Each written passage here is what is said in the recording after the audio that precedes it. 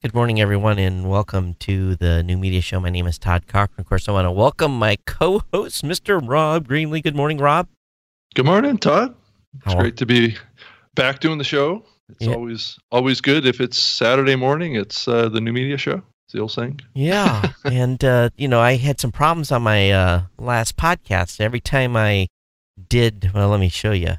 Every time I did this, the screen was split in half, and everything's working now. But I got up early this morning, extra early, to make sure all things were in order. So we're all fixed. It's a new profile. I don't know if it's all fixed. I think it's time to send it in for repair, but that's a whole nother story. But wow, I don't know about you, Rob, but my phone. Okay, so last year got back from CES, and immediately my phone started exploding. Well, it was a little delayed this week. I don't know what you're seeing, but this last week, I mean, I think I logged 80 some calls last week. I mean, it was insane. The number of people calling companies. Are you guys seeing that? They kind of like, we want to talk. Oh, so are these calls about podcasting? Yeah, yes, podcasting calls. Yeah. Oh, yeah. I mean, we get a steady flow of people. I mean, I think we're maybe more focused on the individual podcaster. Right. So I think Spreaker is currently at this point is really a platform for an individual podcaster, and not always the larger companies think of Spreaker as a platform. Yeah. So I think, that's certainly a direction that we want to move towards, is being more appealing to that segment of the market. But yeah, I'm not necessarily seeing a lot of big companies. I think probably you guys are in a little different position because you guys cater to WordPress. And of course we've got our network generator platform too. But what surprises me in at least two of the calls with significantly big companies that you would like, oh yeah, I know them. Discussions with them, they used to be I have to do a lot of education where we'd spend the first hour on the phone just going through what's capable, what's possible. Mm-hmm. The calls I'm having now are, no, we want this, and I mean like a laundry list. And I'm so they know what they're looking for. Oh, yeah. They know what they want. And some of the feature sets are what? And then you're like, you squint your eyes a little bit and you're like, what? Why do you need that? And they explain it and you understand their particular business situation, why they do. So it's definitely interesting requirements. And, quite frankly, I told a couple of companies, I don't have that, but I can build that. And it was, and then of course, send me a proposal. Well, and I tell them, just to let you know, right now I cannot, even though I'm going to send you a proposal, if you want me to start, it's a 90-day wait to start. And they're like, what? And I'm like, we're backed up, we're slammed, Wow. So so I'm going to have to hire some more devs just if these deals go through. But it's mostly big corporate clients, minimum, not a lot of shows, 4 or 5 shows maybe, and they've got a plan, and there's not too much education going on. So the space has matured quite a little bit. People are knowing what they want. So are a lot of these companies looking to do kind of content marketing for their brand? Is that what they're looking to do typically? I think some of it is that, but also some of it's training. Some of it's they got to have a number of different functions. Yeah, So there's a lot of stuff that's happening, and so it's cool. I can't complain. Yeah. It was radio stations last year. It's not so much radio stations. It's more regular companies this year. So, well, if the trend continues, we'll keep you advised. No, the podcaster stuff is still hot too. January is really surprising me. I don't. Yeah, think It's really interesting. I just haven't seen as much this year over the last, I don't know, 4 or 5, 6 months of the radio side being really that engaged with podcasting. I don't know. It's just an observation, and it does kind of right a little bit with what you were just saying. That the radio side is a little bit kind of, I'm going to say, kind of moved on somewhat, and some of them are embracing podcasting, and other ones that maybe they weren't able to make it work for them or something. So I think it's a little bit of a question mark. What's going to happen with radio and podcasting? I mean, just my own observation is that in a lot of ways it's some oil and water. I'm not sure that, I don't know what you think about this, Todd. I know we've talked about it a little bit, but it could explain why is the local versus national global angle on their business models. I think that's the biggest reason that I think radio may be slowing down a little bit in their interest in podcasting. Well, it's if you think about it, radio's local.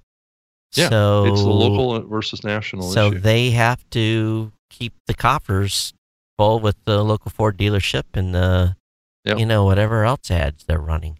But here's the problem. My kids don't know when there's a sale at Ford. They don't know when there's a.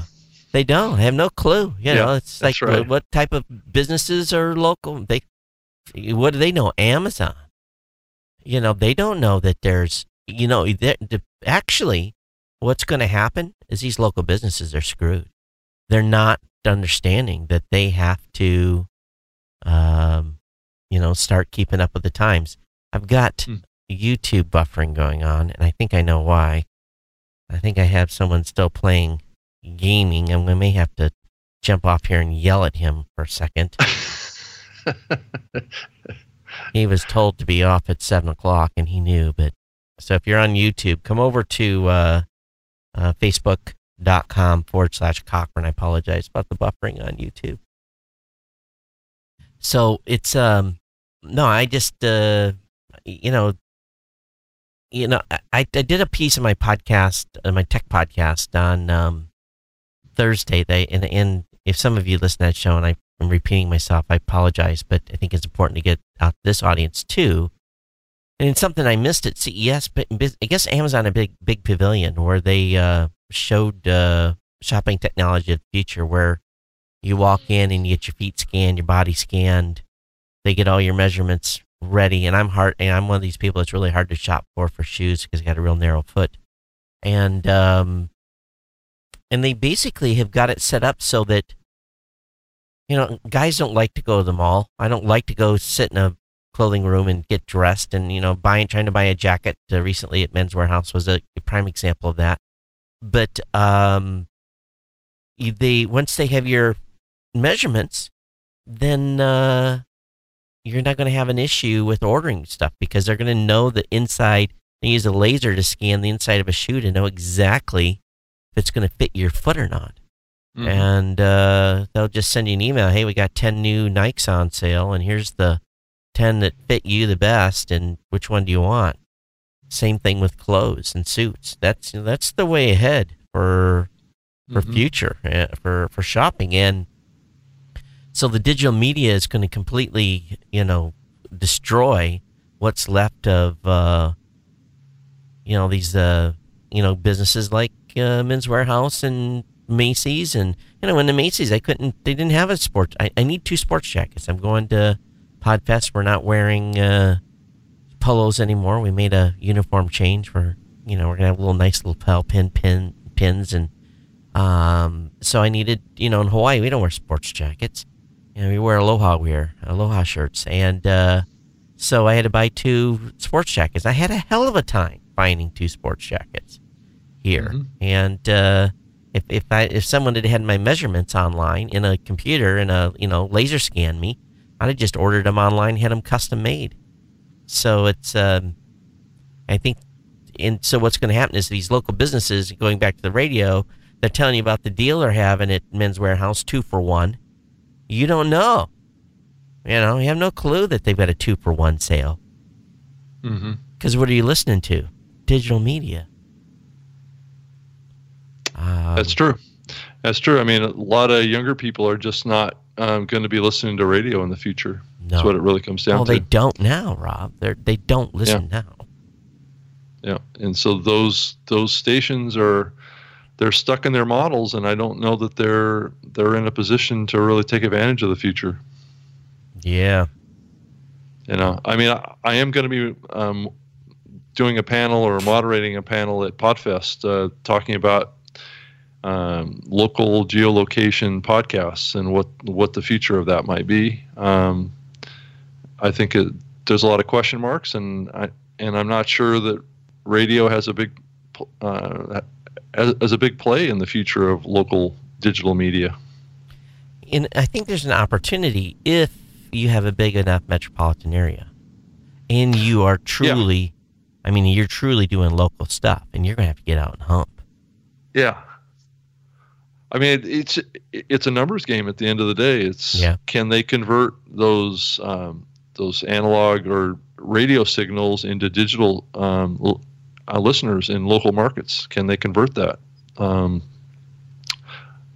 sooner they get started, the better chances they have for a future.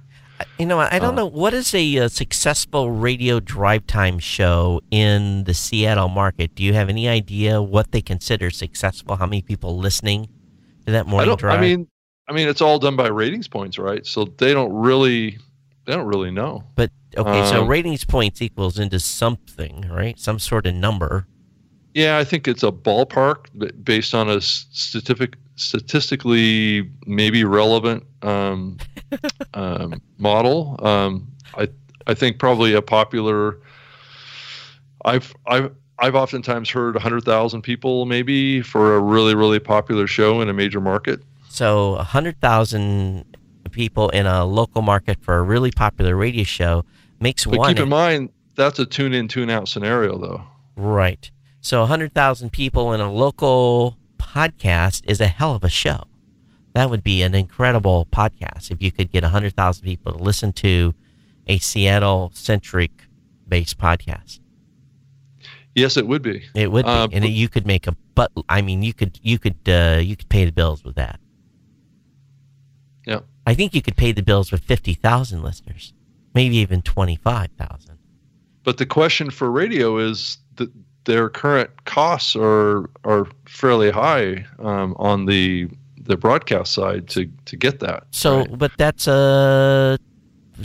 where there's a prime opportunity for some guy like you, sitting in your, the Seattle market. You don't have no cost. You've got a microphone and a, computer to record something. But your costs are going to be going out and getting stories and getting the guest and getting the local advertisers.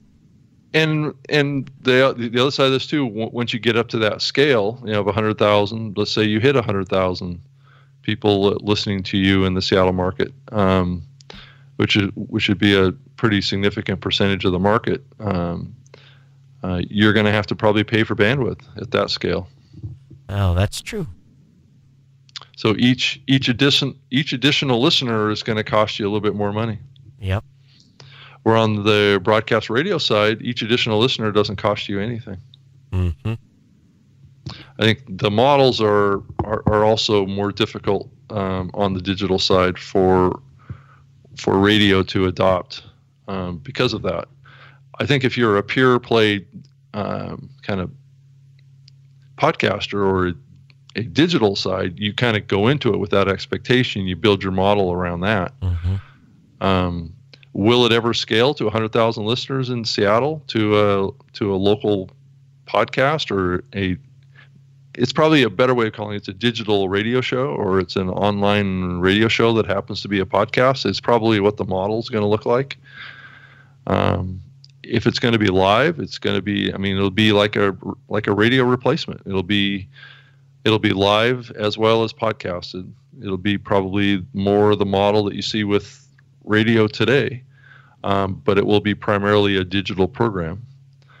But the question gets back to, again, at the end of the day is, will the younger generation have any interest in that at all? I don't know. Yep.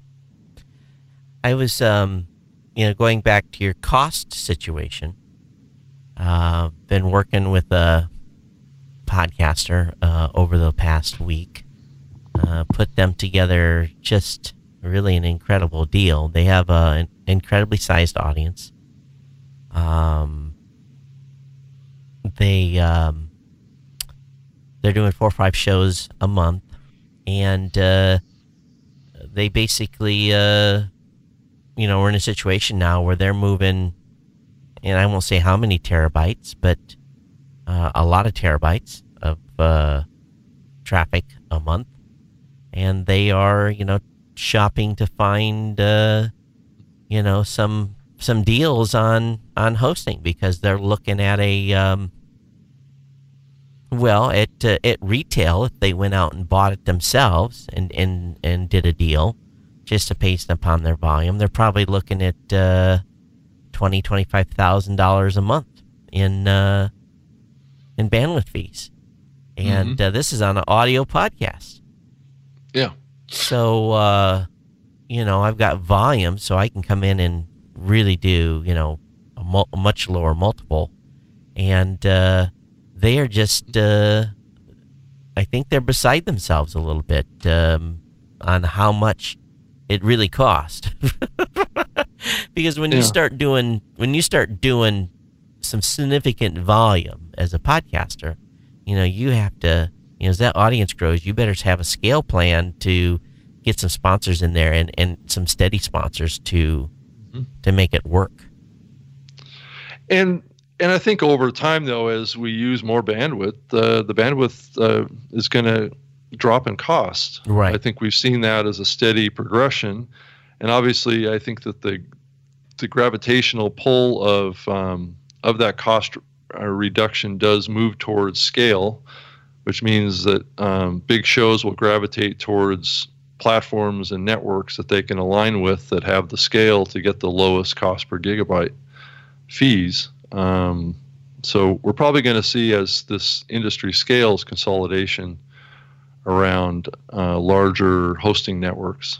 Well, if you look at, just go to Amazon, look at CloudFront pricing, and look at their breakdown of what you pay at what levels you're able to maintain monthly, and you have to sign a contract for monthly. Or, the other CDNs, like, there's, all the big ones that you commonly hear about. You have to move, a lot.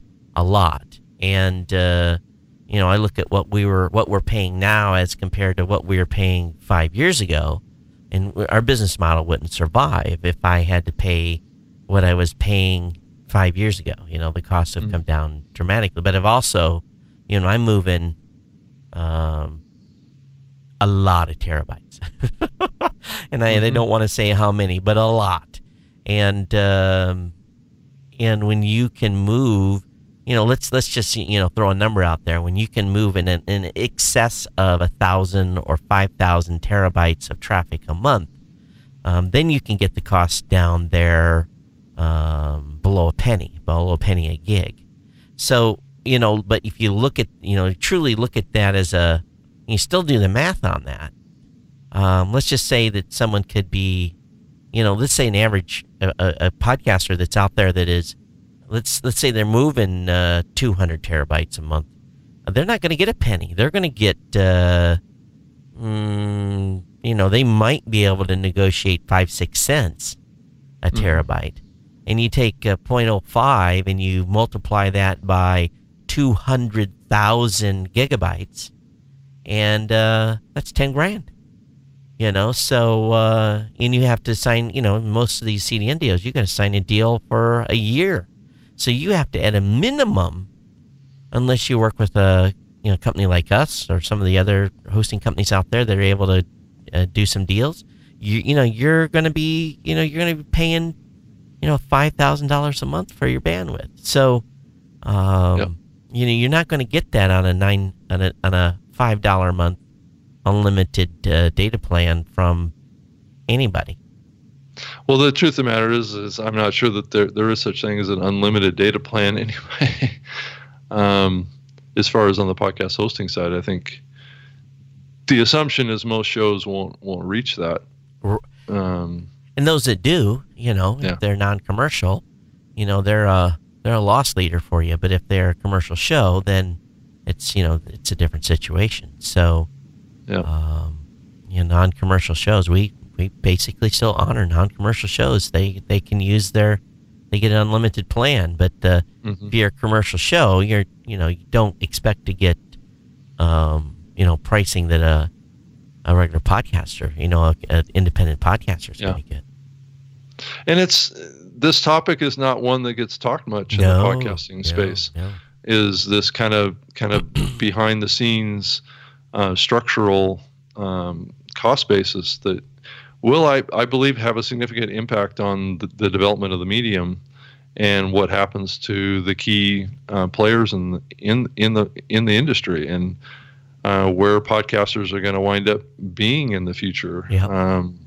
I think it's going to be determined on these issues, because if the listenership side scales the way I think we all want, that's going to force this in a much quicker pace. The whole advertising conversation right now is really happening, I believe, to support that development in the future.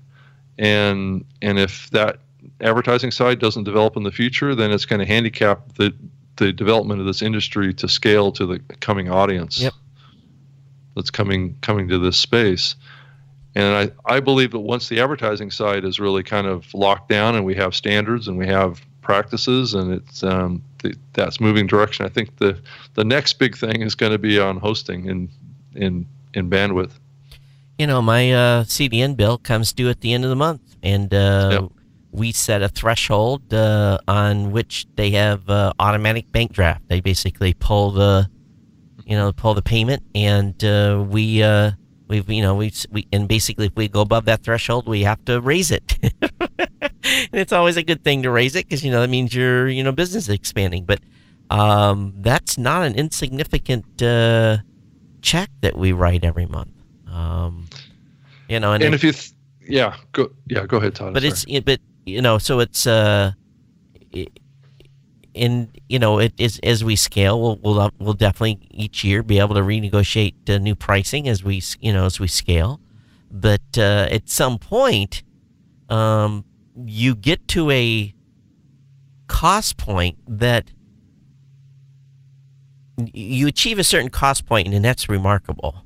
But then to incrementally get to the next lower cost point, you have to do 300, 400, 500 times what you're currently doing to incrementally go lower. So, the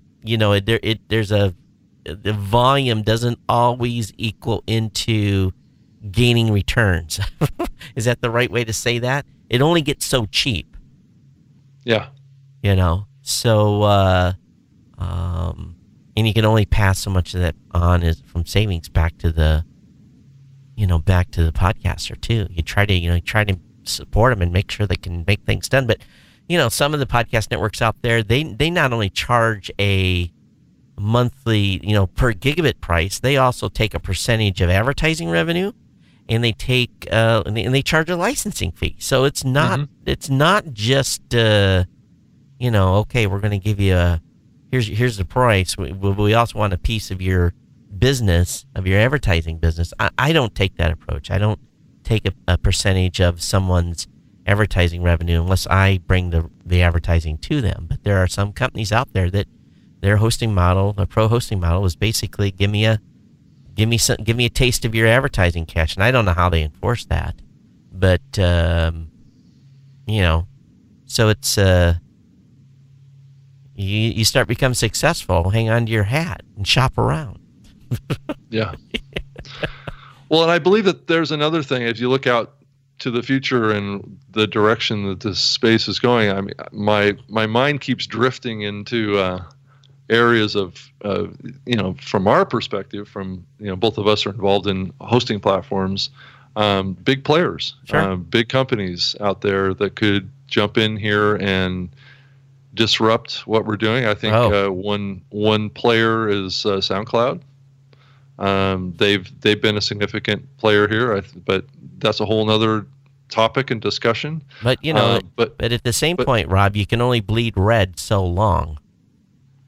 No, but that wasn't necessarily my point. What I'm trying to say is you think about some of the bigger companies that have gotten involved in podcasting here over the last year or so. Yeah.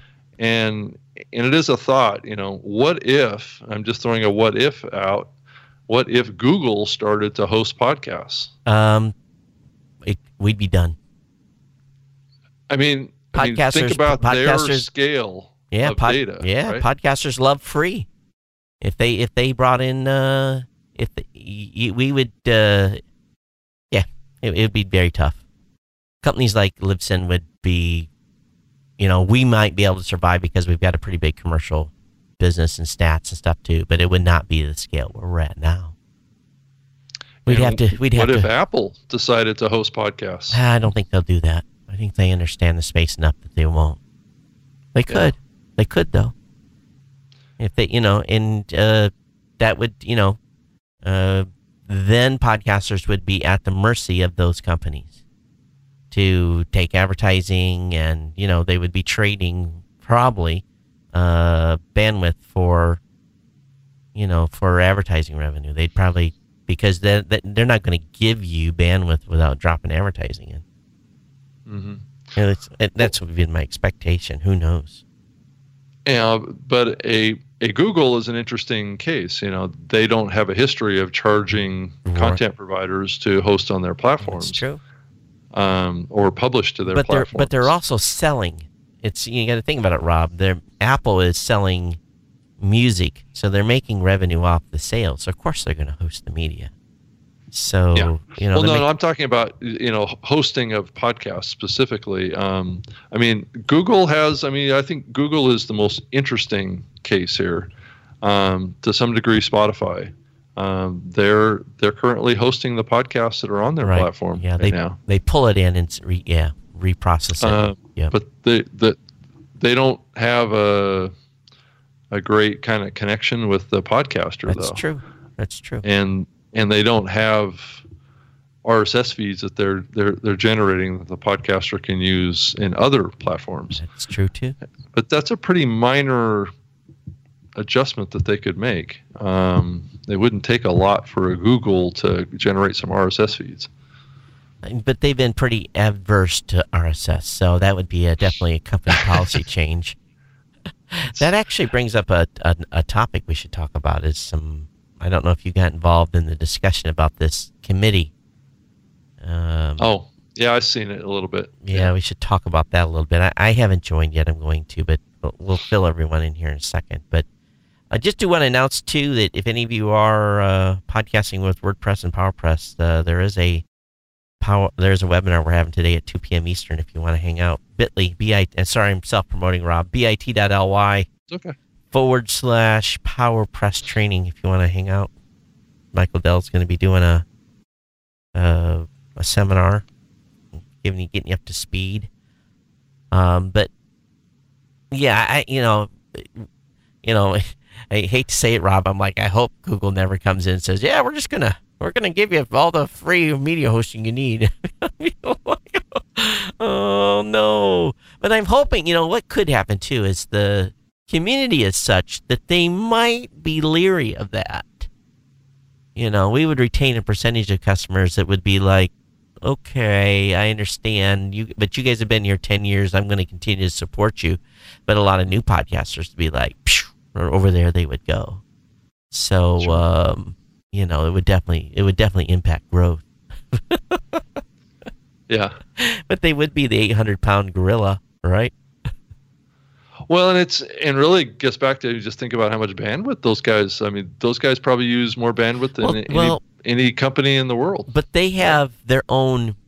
Most of the data they don't pay for, because they have fiber that they own, and then they just what they pay for is the power to keep the lights on and keep the connections going. They do pay some interconnect fees, but a lot of the stuff just goes over their network, and you touch Google Fiber or Google Lines all the way to the last. And it does interconnect with the service providers, but it's a trade too. So their band. I'd like to see their bandwidth bill.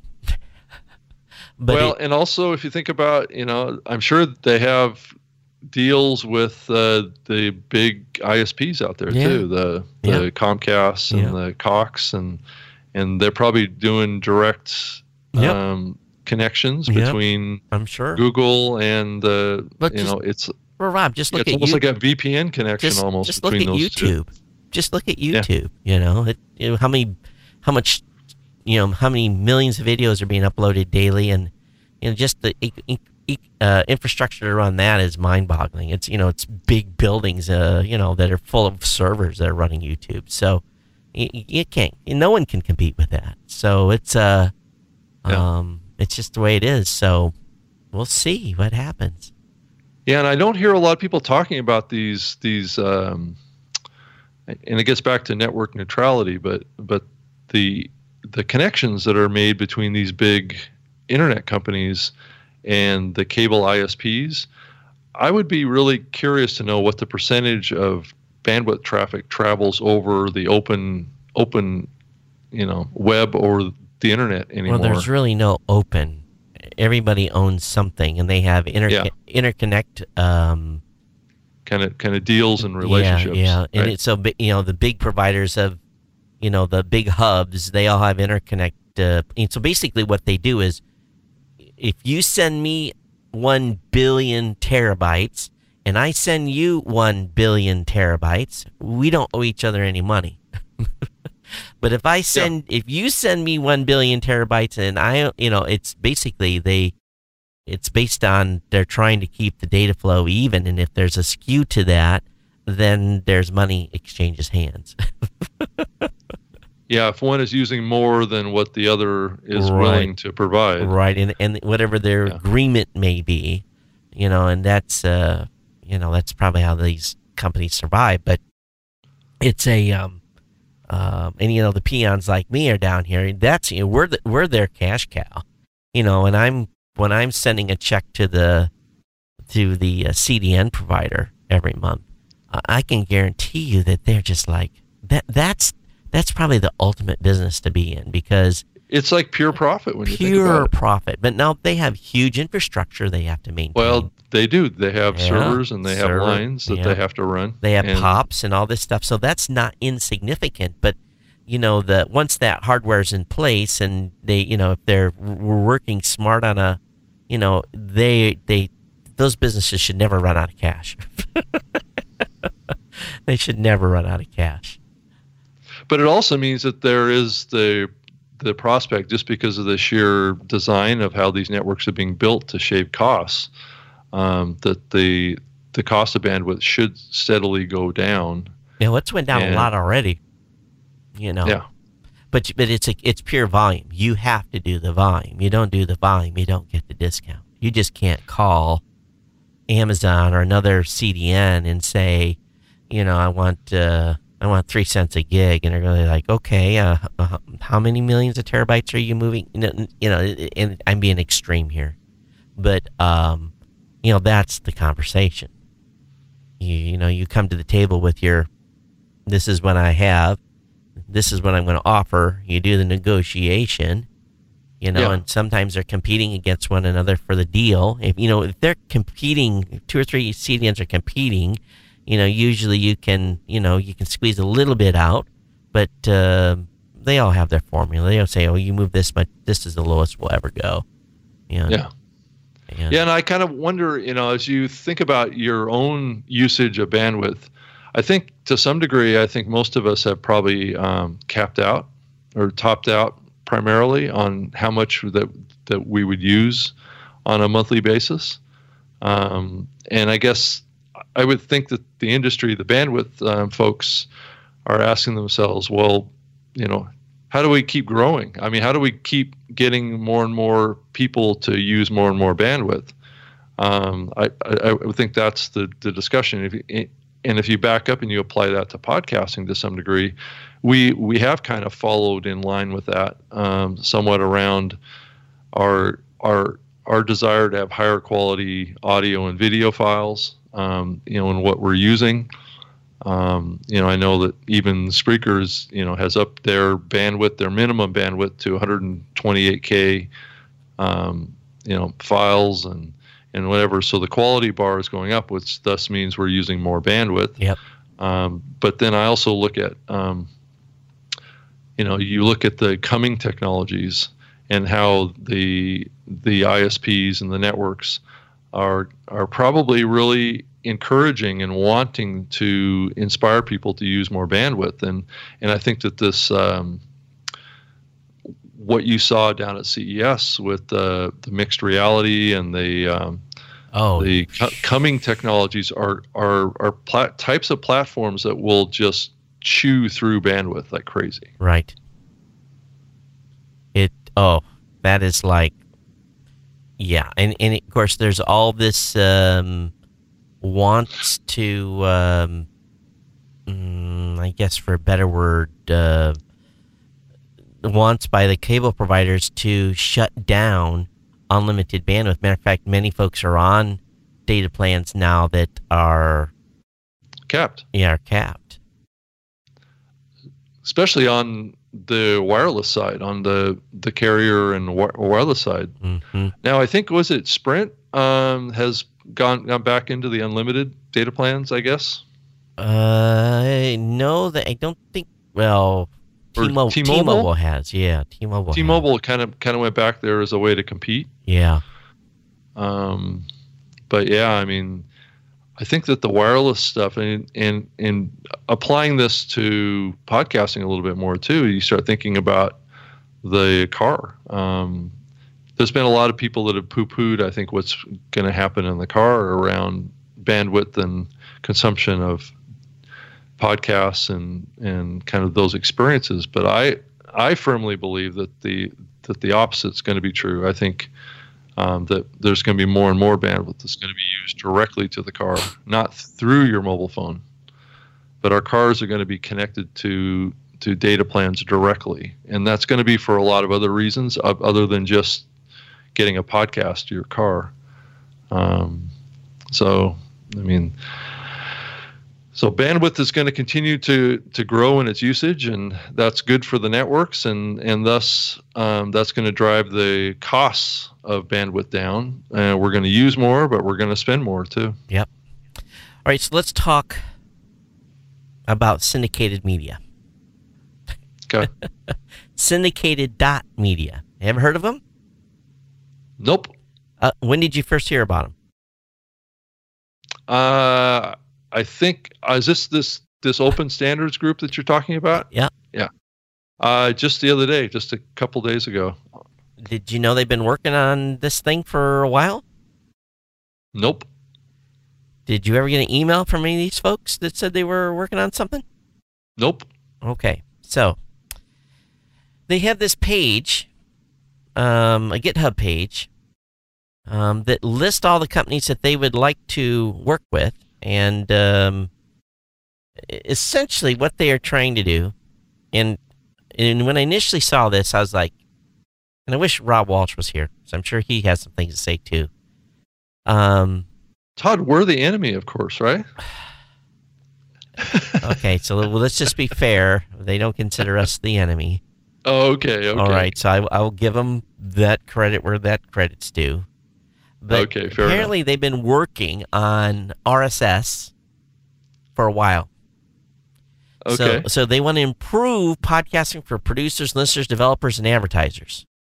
Syndicated media is an open standard maintained by the community. Current areas of focus include extending RSS to support the modern needs of producers, and this is their mission statement, and their content, standardizing host and client behavior, improving the availability and accuracy of metrics and analytics, establishing and publishing best practices for de facto standards that have been adopted in the industry, thinking about the future podcasting and needs that may arise. Here are the partners so far: Acast, Art19, Alphonic, Backtracks, Omni Studio, Pop-Up Archive, PRX, Radio Public, Radiotopia, TapRight. Okay. Never heard of them.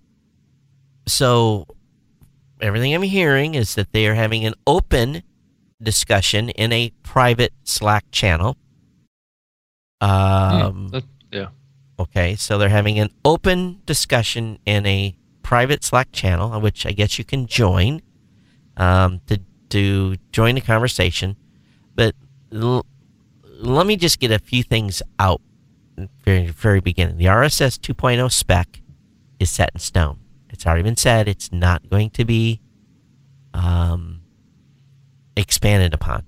Okay, there's no expansion beyond RS 2.0. That said, there are elements and tags that you can expand upon within RSS today, just like iTunes has, just like Google has, just like Raw Voice has. You know, we've all come out with our own additional things that can be in RSS, and we wrote a spec sheet. It's available, and it's mostly integrated in most of the modern podcatchers or pod validators, pod feed validators. So I understand the want to expand RSS and to make it more viable. And I think that's probably a worthy discussion. But what bothers me is my company's name, your company's name, Libsyn, and a whole bunch of others are on a huge list of companies that should be involved in this discussion. But yet, I haven't been contacted. And the first I heard about it was in the Pod to Pod, Nick Quah's newsletter, and I immediately bristled up just because it came from Nick Quah. And reading this list, it's being run by one of the guys at PRX. He's the guy that founded it. But as soon as I see the words Acast, Art19, I'm like, Omni. You know, these are the folks that have been talking shit but not proven anything for a while. Especially Omni, talking a lot of smack, but yet have to prove it nothing. And I'm just, they've had an opportunity to come on this show and explain how they're doing stuff special in their feeds. And we look at their feeds and they're not doing anything special. And, they might be doing something in their player, which anyone can do that. And then you've got the guys at Art19 that have been all secretive too about they're doing something special, but no proof. They won't talk to no one. So, and I don't have such a hard on for Acast, but it just kind of cracks me up here that they have. So I'm probably going to be in there, come in that group and be the fucking asshole. I hope not. I have to go in there and be quiet for a while, but when you're having a discussion about RSS, it has to be very open. Very open for everyone to see, for the podcasters to see, you're talking about suggesting changes to RSS that could have significant impact on the space. And, and I think there's a worthy discussion, don't get me wrong. But it just surprises me. They've been at this a while, and they're kind of like talking amongst themselves at this point. Maybe I'm off on this. Do you think I'm off? No, I mean this is somewhat the consistent pattern that we've seen of non-inclusion of the broader podcaster community. These groups of companies have been very closed to the rest of the podcasting community and wanted to do their own things not really involve themselves in the originating or the original and the largest section of the podcasting community. The podcasting space doesn't owe me nothing. Okay, let's just be frank. We're just a company providing a service. Yeah. The podcasting space owes us nothing. We're doing our thing. We're doing the best thing we can. Sure. And it's not like we own anything. No. We're just a participant that. Right. It's the same with you that has a significant amount of podcasters that are engaged in using our platforms. Yep. And I realize, and you do as well, that everybody is competing and everybody's trying to maintain their businesses. But I think we've been very clear over the years of being open and being available and wanting to help the broader podcasting space be successful. And I guess it's to me personally, it's a little frustrating to to have had that presence in this medium for so long, and to have these companies not understand what our goals are. I do think that they tend to think that our criticisms of the actions that they're taking is somehow something personal or something that that isn't warranted. But I hate to say, we've been watching the space for a lot longer than most of these companies. And I'm open. And how it's being done is not quite the way it's going to work and be successful for them. And I'm open to ideas. I'm open to talking. When we joined the IAB and wrote that check, we're open to talking and sharing and bringing in our information, and we tried to be as transparent as we could back to the podcasters and tell them what was going on with what we could say from being within the space and not get in trouble. We couldn't share direct conversations, that kind of stuff. But, I'm pretty sensitive about RSS. I'm pretty sensitive about RSS. I've been very critical of companies that create 20 feeds for 20 different destinations as overkill. And I've been very public about that. I've been very public about podcasters controlling their RSS feed or making sure they're working with reputable companies that if they want to change, they can, and they can move, and they're not stuck, and they don't lose their audience, and have the tools to be able to move. And I've been a big proponent. No one can say I haven't been, because I've been screaming this shit for 12 years, literally. Yeah. And so immediately when I hear, and again, I'm just using my perception. This isn't probably what's happening. This is Todd's initial, what the fuck reaction is, what are they doing? What's the agenda? What's the end goal? Because I don't care what group you have, someone in that group has an agenda for something, for some financial gain. Now, if the group is all open, we're just talking, we're bringing ideas, and this is going to be something good, we're going to present to the podcasting community as a whole, fantastic. That maybe is exactly what's happening within this group. But my initial perception, and perceptions often are what get people riled, like me, riled up, which I shouldn't, but I did, is the being perceived that something's happening that could hurt the space. And I'm not saying that's what's happening. I'm just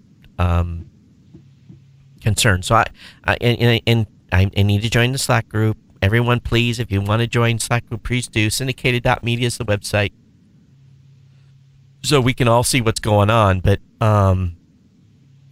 every company that's in the podcasting space today can expand RSS today. You can expand it today.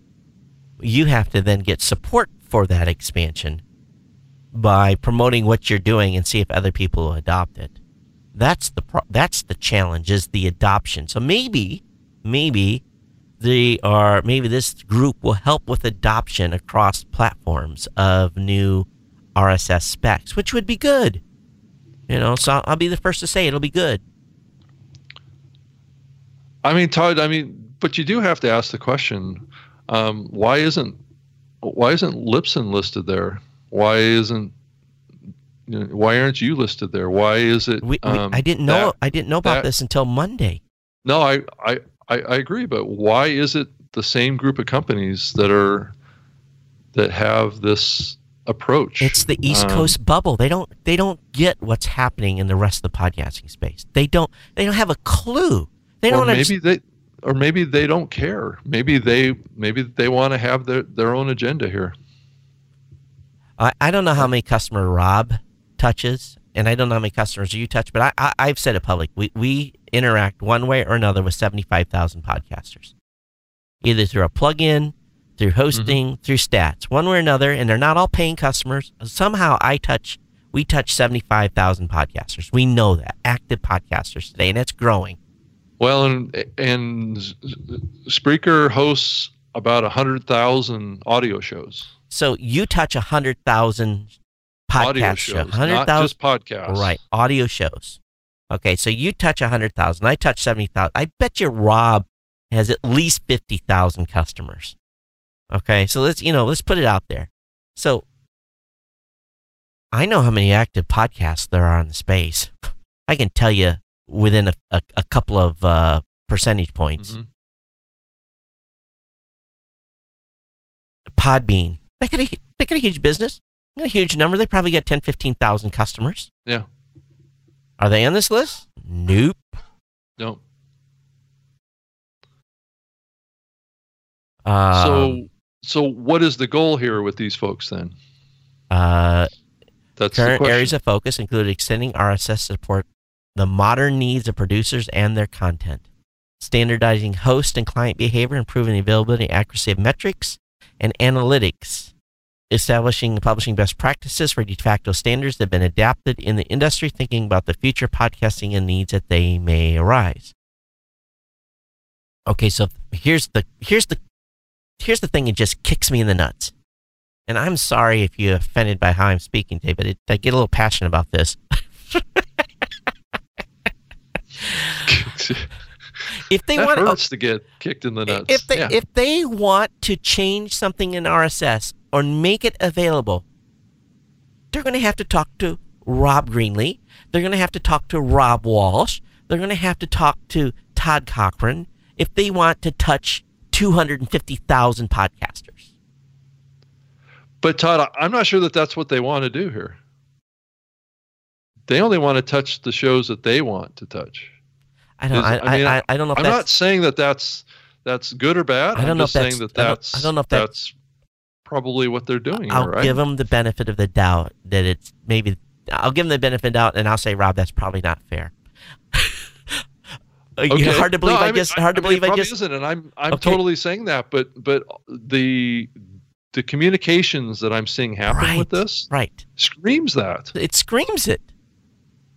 So I'm not saying anything that anybody looking at this wouldn't notice.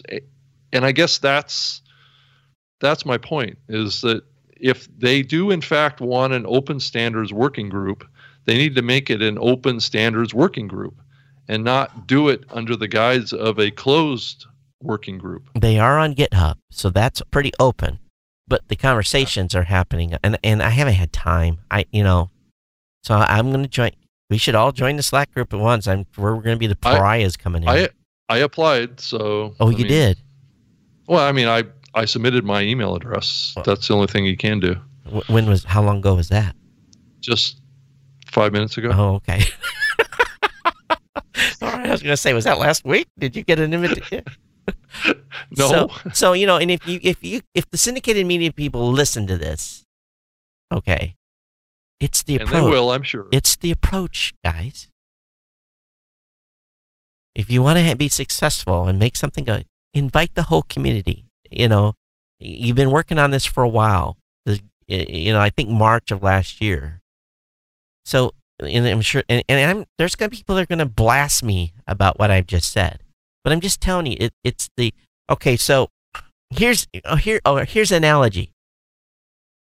You work in an office space. Do you think there's some sort of inappropriate relationship going on between a boss and an employee, and that employee gets a raise or a promotion? There may be nothing going on. There may have been a mentorship grooming thing, but in your back of your head, you're thinking they're having a relationship, and because the person had a relationship, they got a promotion. That's what your head's saying. Yeah. And it may not actually be the case. That person may be the up-and-coming president of a company, but your brain says something else. Well, obviously these folks are have an interest in doing something to improve something. We have to give them credit for that. Yep. They are companies that are progressively thinking about new ideas and concepts in the medium. We have to give them credit for that. And that's all great. Public radio, public media, a lot of these companies have a very strong connection to public radio and public media. And that's all great that you guys are a significant part of the podcasting community. Daniel says but you are not 100% of the podcasting community. Yeah. So Daniel says it's an instant invitation thing. I joined their Slack group in 2 minutes. So as soon as the show's over, I'll That's join the good. Slack That's group. good. And I guess maybe we're totally way off base here. Maybe. And if we are, we apologize. Yes, we are. I agree. But why should I learn something months later? Rob Walsh's not on that list either. It's okay. It's okay. And I mean, it's not like we're all that difficult to find. And maybe next week I'll come back and have to apologize and say I was completely wrong. But, yeah, I mean, and let's just do it now. We apologize if we were completely wrong, because that's not who we are. And I think most of the people that know us and have been involved in the podcasting space know what our motivations are, because we've proven it over 12 years of being in this medium, that we're only looking out for what's best for the medium, not what's best for us or our individual companies. And though you could make a case that maybe we should be more concerned about just our individual little companies, but we've been more concerned about the growth of this medium for far longer than we have been focused on just trying to beat the other guy or not do what's best for this space. And Daniel is correct. Libsyn, Blueberry, and Spreaker on the outreach list probably since April, but strange that they never actually reached out. So and that. Am I butthurt that I didn't get invited? Not necessarily. I'm just concerned. Yeah. Would have liked to have known earlier.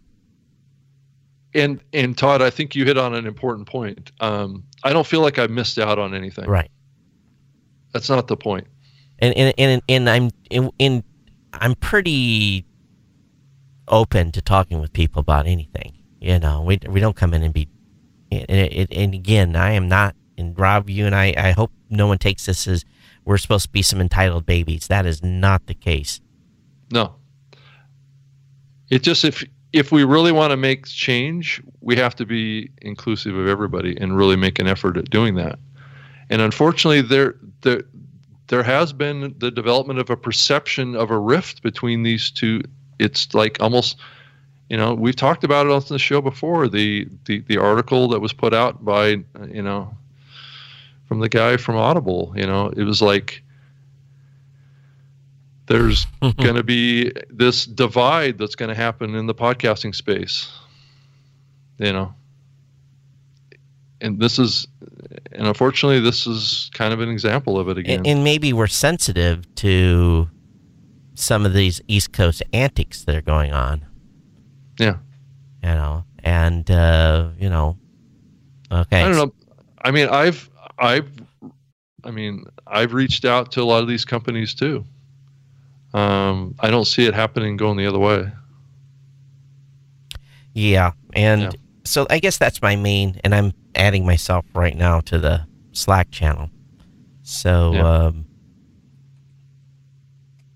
and I guess there is some responsibility that falls on our shoulders to, I guess, just know about these things somehow, magically, and get involved.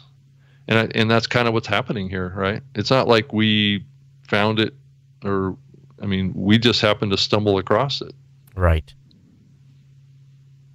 So, yeah.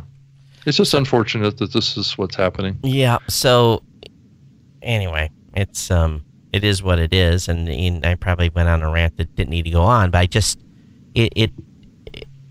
it's just a pattern, and maybe they're my way of like, come on guys, let's one team, one fight now. Yeah, and maybe they don't want that. Maybe we're seen as competitors or something to what they're doing. I don't know what the motivation is for that. If we want to, we can read the paragraph here. Current areas of focus of the standards, the open standard group here, I guess, include extending RSS support. Did you read this already? I can't remember if you did. Yeah, I did. I read it. Did you? Okay. So anyway, I've added it, and there's a welcome, and I don't know. I haven't seen nothing populate yet, so we'll see what happens. But okay. But let's go back to the heart of RSS. Okay. I'm going to continue to be a very hard purveyor and protector, and I think you will too, Rob, of the spec, and any attempt to do something that will not advance the space in a way that's open and has any snifflings of, how should we say it, agenda setting. Yeah, I'm going to get ugly.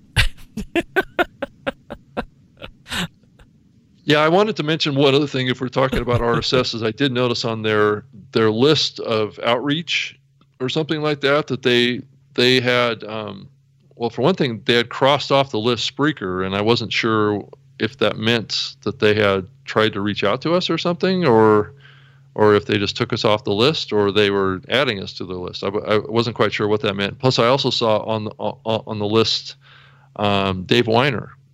Can't really talk about RSS without talking about Dave Weiner. And Dave will never have a discussion about it. No. And why should he? Right. Honestly. So there's 122 people in the Slack channel. 122. 122. You know, if you hear about something, folks, that's going on, and there's discussions going on in the space, we would appreciate a heads up. I mean, maybe we don't really do much about it or get, I don't know, engage with it that much, but at least we can get in there and see what's happening. So and we can talk about it on the show. So audiosearch.ch is in here. Bunch of podcasters, someone from Spoken Later, someone from Tape Right, never heard of them. Apparently someone from Google, Chiara from Spreaker. Do you know her, Rob? Chara? Yeah. Uh-huh. She's in the group, so... Oh, she is? Oh, okay. Chris from Pocket Cast, Chris from Radio Republic. I think maybe Chara just joined this past week, I think. Okay. I do remember a little bit of mention about something that was new that popped up. Dan from Fireside. Francesco's in too. I think you're the last to know, Rob. Tape Right. Someone from Podlove. Someone from Makers Radio. Someone from Greylock. Oh, that's Greylock Ventures. There's a VC in there. Radio Public, someone from, I don't even know who that is, Night Lab, Eyecatcher, Joel from ACAST, Joanna's from Art19, someone from Backtracks, someone from Omni Studio, another person from Radio Public,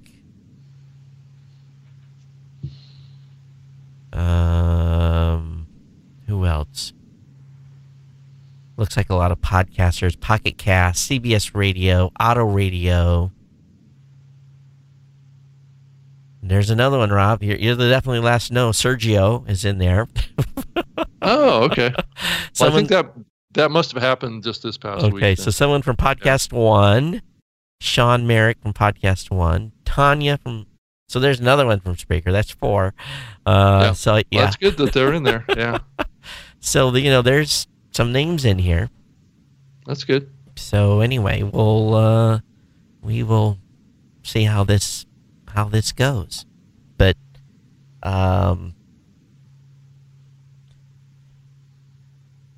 you can add your companies to the official partners list. Well, before I become a partner, I'm going to find out what's going on, and I'm going to be reading.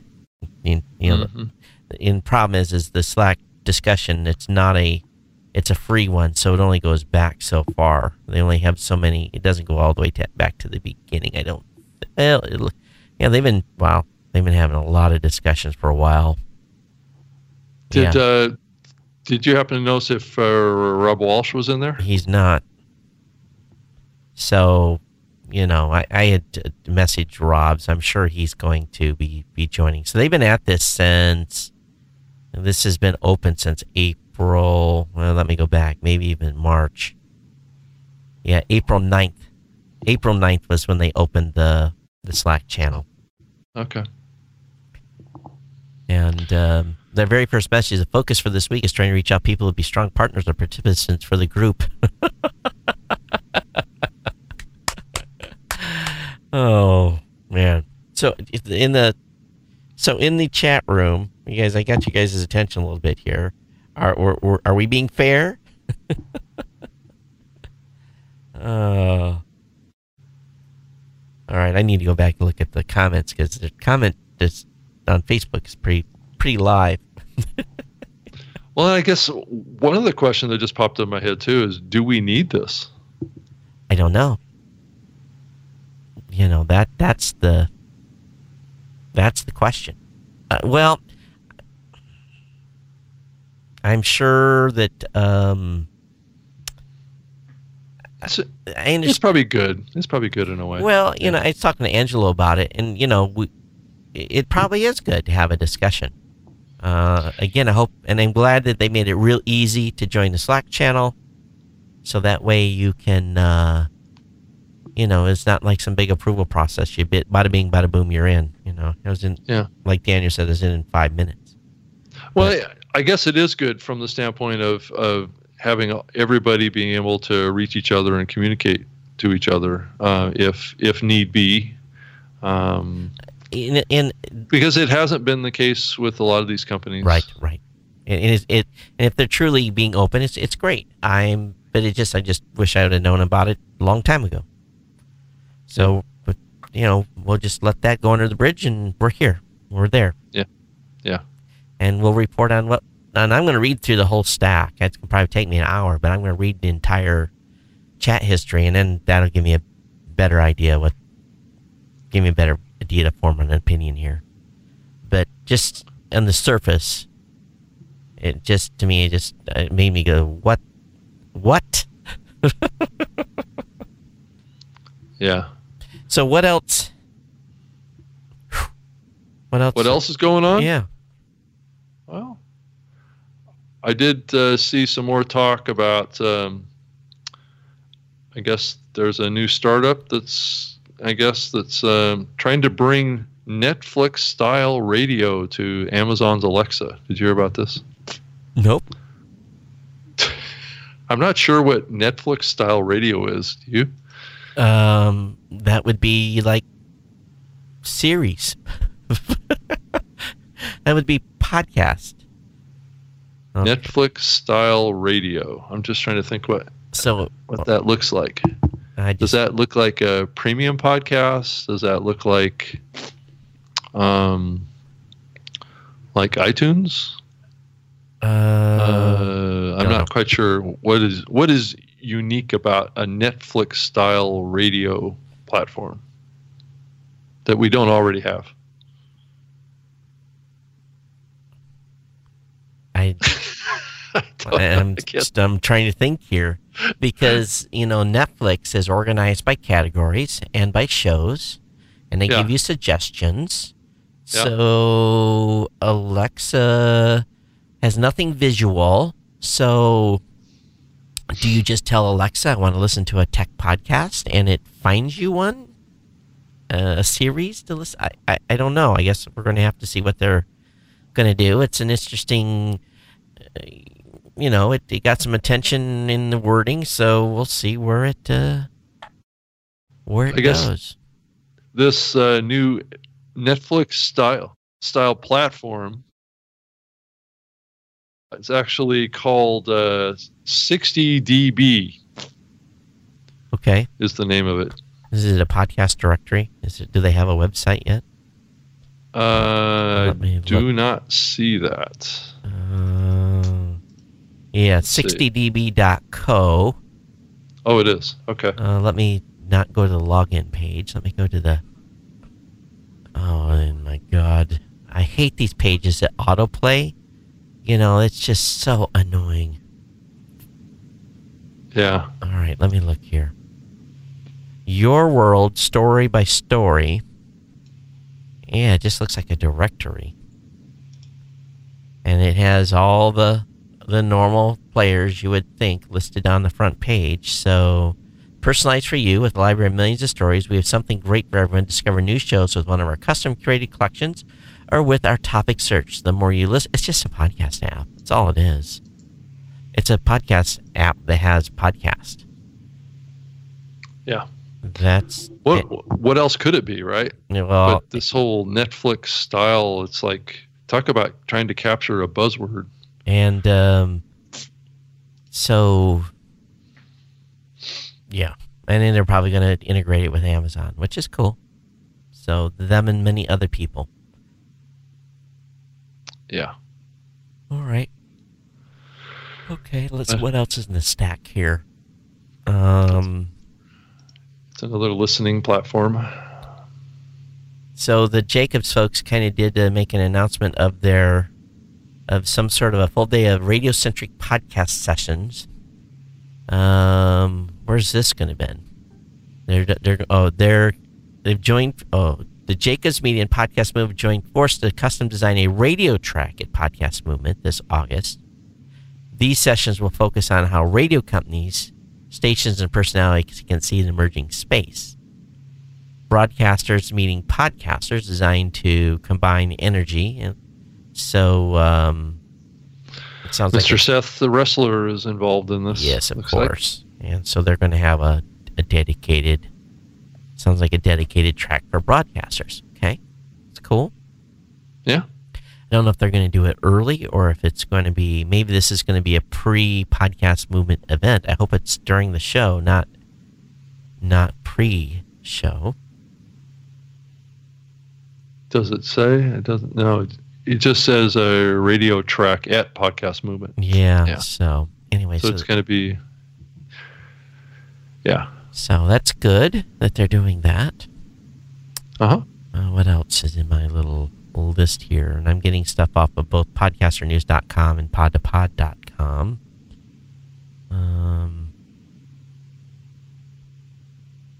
Podcast RE, podcast search engine, aims to help researchers. What is this about? Podcast RE project. So podcastre.org.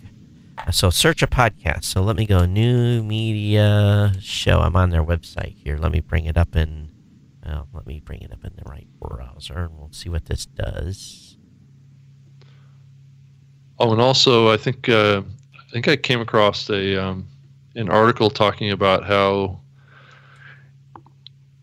jihadists are actually using podcasts now. Well, we're listed here. Here's the search results. On what page is this? What site? This is podcastre.org. But here's the problem. They're showing shows old episodes.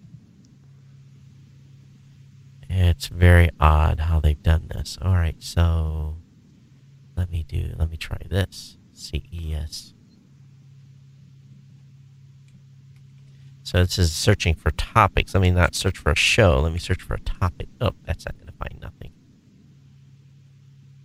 This is it looks like a college project.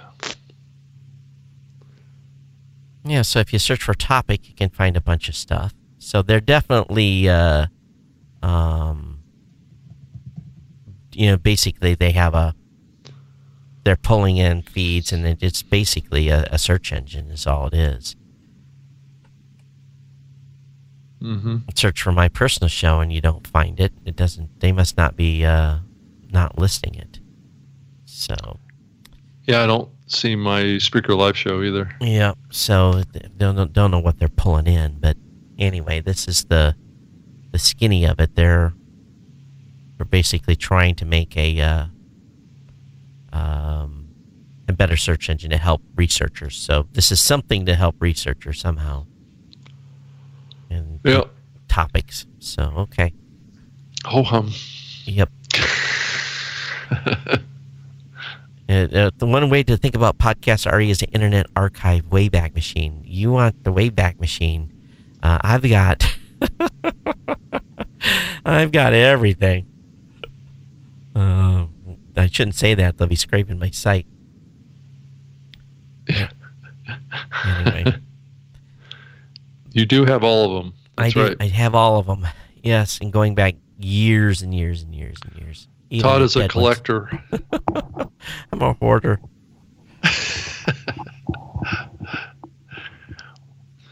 Just 10 podcasts just isn't enough for Todd. I think we're up to, actually, let me give you the official count, Rob, because we haven't done that in a while. I'll give you the official number of shows that we're actually pulling in. And I think the number has been steadily climbing here, but I'm going to do the secret password to get in and look at the program listings. Today, So are these active or just total? There's a mix. I have to run a different... Okay, so let me... All right. 362,736. That's how many I have indexed. That's up significantly, but I have to go and run a different script to tell me they're actually active. The 362. Active. So that's how many podcasts that have ever been produced or are currently available. That's how many I have been able to scrape. Yeah, 362, 736, and probably that number is probably the number of active shows is in this list that update at least once a month is probably 170 or something like that. We'll have to see. Do you have any issues with duplicates? Is there any duplicates in there, or there's a few. They all unique? Yeah, there's a few. So take out 5% for dupes, and so there are some dupes, but we try to. It's impossible to clean them all, but we not impossible, but when we find them, we kill them. So, but so anyway, that's how many I'm actively pulling RSS feeds. So those are feeds that I can pull. If the feed goes dead, then I don't. They're not in that list. So at some time, that as many feed, or currently, that's many active feeds that we've been able to find, and that includes Brazil, like 6 or 7 countries too. So, but anyway, and I think that number has continued to, rapidly increase. I'd be curious to see what Apple had to say on how many they have active. They haven't, of course, they've never said active. They've just said how many's in their directory. Yeah. The last number I ever heard from James was 325, but that was probably almost a year ago. Yep. Rita says 200 podcasts is not enough for Todd. 200. You guys, I've already told you guys my listening habits. There's about every 10 days there's 100 fresh podcasts in my podcatcher, and sucking all your bandwidth. Yeah, keeping up with that. That's what you do. You try to find cool shows. So, but I am really stuck on one. I got one show that's taken up an inordinate amount of time, and that's Curry's show, the No Agenda show. Oh, the No Agenda show? Oh, yeah. It's since the election, they've been in rare form. It's been wonderful. I'll bet. There's been all of the political media or the conspiracy media folks are like, this is like prime time. Yeah. Yeah. And so we'll see. It doesn't matter what side of the fence you're on. It's prime time. Yeah. So we'll see if it slows down now. We'll see if it gets if it calms, if the storms calm out, or if it's just going to ramp up. I think it's going to keep ramping up. Yeah, we'll see. One can hope that it's going to calm down. One can hope, yeah. I wish Facebook would just, oh my God, I've just been hating disconnect on Facebook. So, but where are we at on time? We stretched it out here, Rob, to 90 minutes. Well, we slowed it down today. It was the slow roll today. Yeah, I guess so. So we tried to get Rob Walsh on, but he's doing basketball coaching, so we may have to wait to ask after basketball season to get Rob on. Yeah.